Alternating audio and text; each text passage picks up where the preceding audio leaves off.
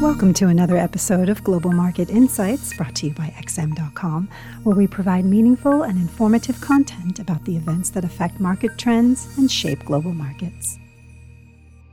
It's Tuesday, September 1st, and you're listening to the Daily Market Comment podcast by Mario Hadjikyriacos at XM.com. I'm Christina Marujos. There is no shortage of volatility in the FX arena. The world's reserve currency continues to break down, and fear that the Fed's new regime shift may succeed in driving inflation higher and diminish the greenback's future purchasing power. The dollar index sunk to a fresh two-year low early on Tuesday, breaking crucial support levels across multiple charts without anything in the way of news to justify the losses. Instead, this seems like a continuation move to the Fed's signals, considering that 5-year break-even inflation expectations continue to edge higher, with the broader risk-on atmosphere also suppressing demand for defensive plays. But the dollar's troubles are usually a blessing for every other major currency, and that is exactly what is playing out today. Eurodollar hugged the critical $120 handle before retreating somewhat. Cable is trading above the $134 for the first time since late 2019, and the commodity-linked currencies are shining. Gold is back in vogue as well, drawing power from the persistent recovery in inflation expectations that has not been accompanied by a similar spike in bond yields lately, and of course from the crumbling dollar. What truly matters for gold are real yields, meaning yields minus inflation. So if inflation expectations push higher but yields on bonds remain steady, then real rates are falling, making gold more attractive in the process. Technically, whether the metal can recapture the $2,000 an ounce mark will be crucial. In the equity market, it was a story of tech outperformance once again, with the Nasdaq 100 cruising to another new record, with the likes of Apple and Tesla being at the tip of the spear following their recent stock splits. Yet other indices did not fare as well, with the S&P 500 and Dow Jones telling a story of caution. For the Dow Jones in particular, Apple's stock split is dire news that sets the stage for more underperformance. The Dow is a price-weighted index, so now that Apple's stock price has been divided by 4, its weight on the index is only 25% of what it used to be. This implies that the Dow will longer benefit much from the stock market's star performer. That is a longer-term narrative, though. For now, futures tracking the major U.S. equity indices all point to a higher open on Tuesday, as the dominant theme is that inflation may be on the horizon, and stocks are considered a hedge against that risk. The fact that Trump is catching up to Biden and opinion polls tracking key battleground states may also be contributing to the positive market tones. The Reserve Bank of Australia kept its policy unchanged earlier today. While policymakers stepped up their easing rhetoric a little, the market reaction was limited. The Aussie did rise in the aftermath, though that seemed more like a reflection of the dollar's troubles than genuine Aussie strength. The takeaway for currency markets was that the RBA did not express concern about the Aussie's rally, which implies we are still a long way off from levels where the bank would jawbone the exchange rate. As for the rest of today's events, all eyes will be on the ISM manufacturing PMI and a speech by Fed Board Governor Lael Brainard at 5 o'clock GMT. Markets will look for clarity around how high of an inflation rate the Fed would tolerate exactly, what more it might do to get it there, and whether any action is possible before the election. This was today's Daily Market Comment podcast.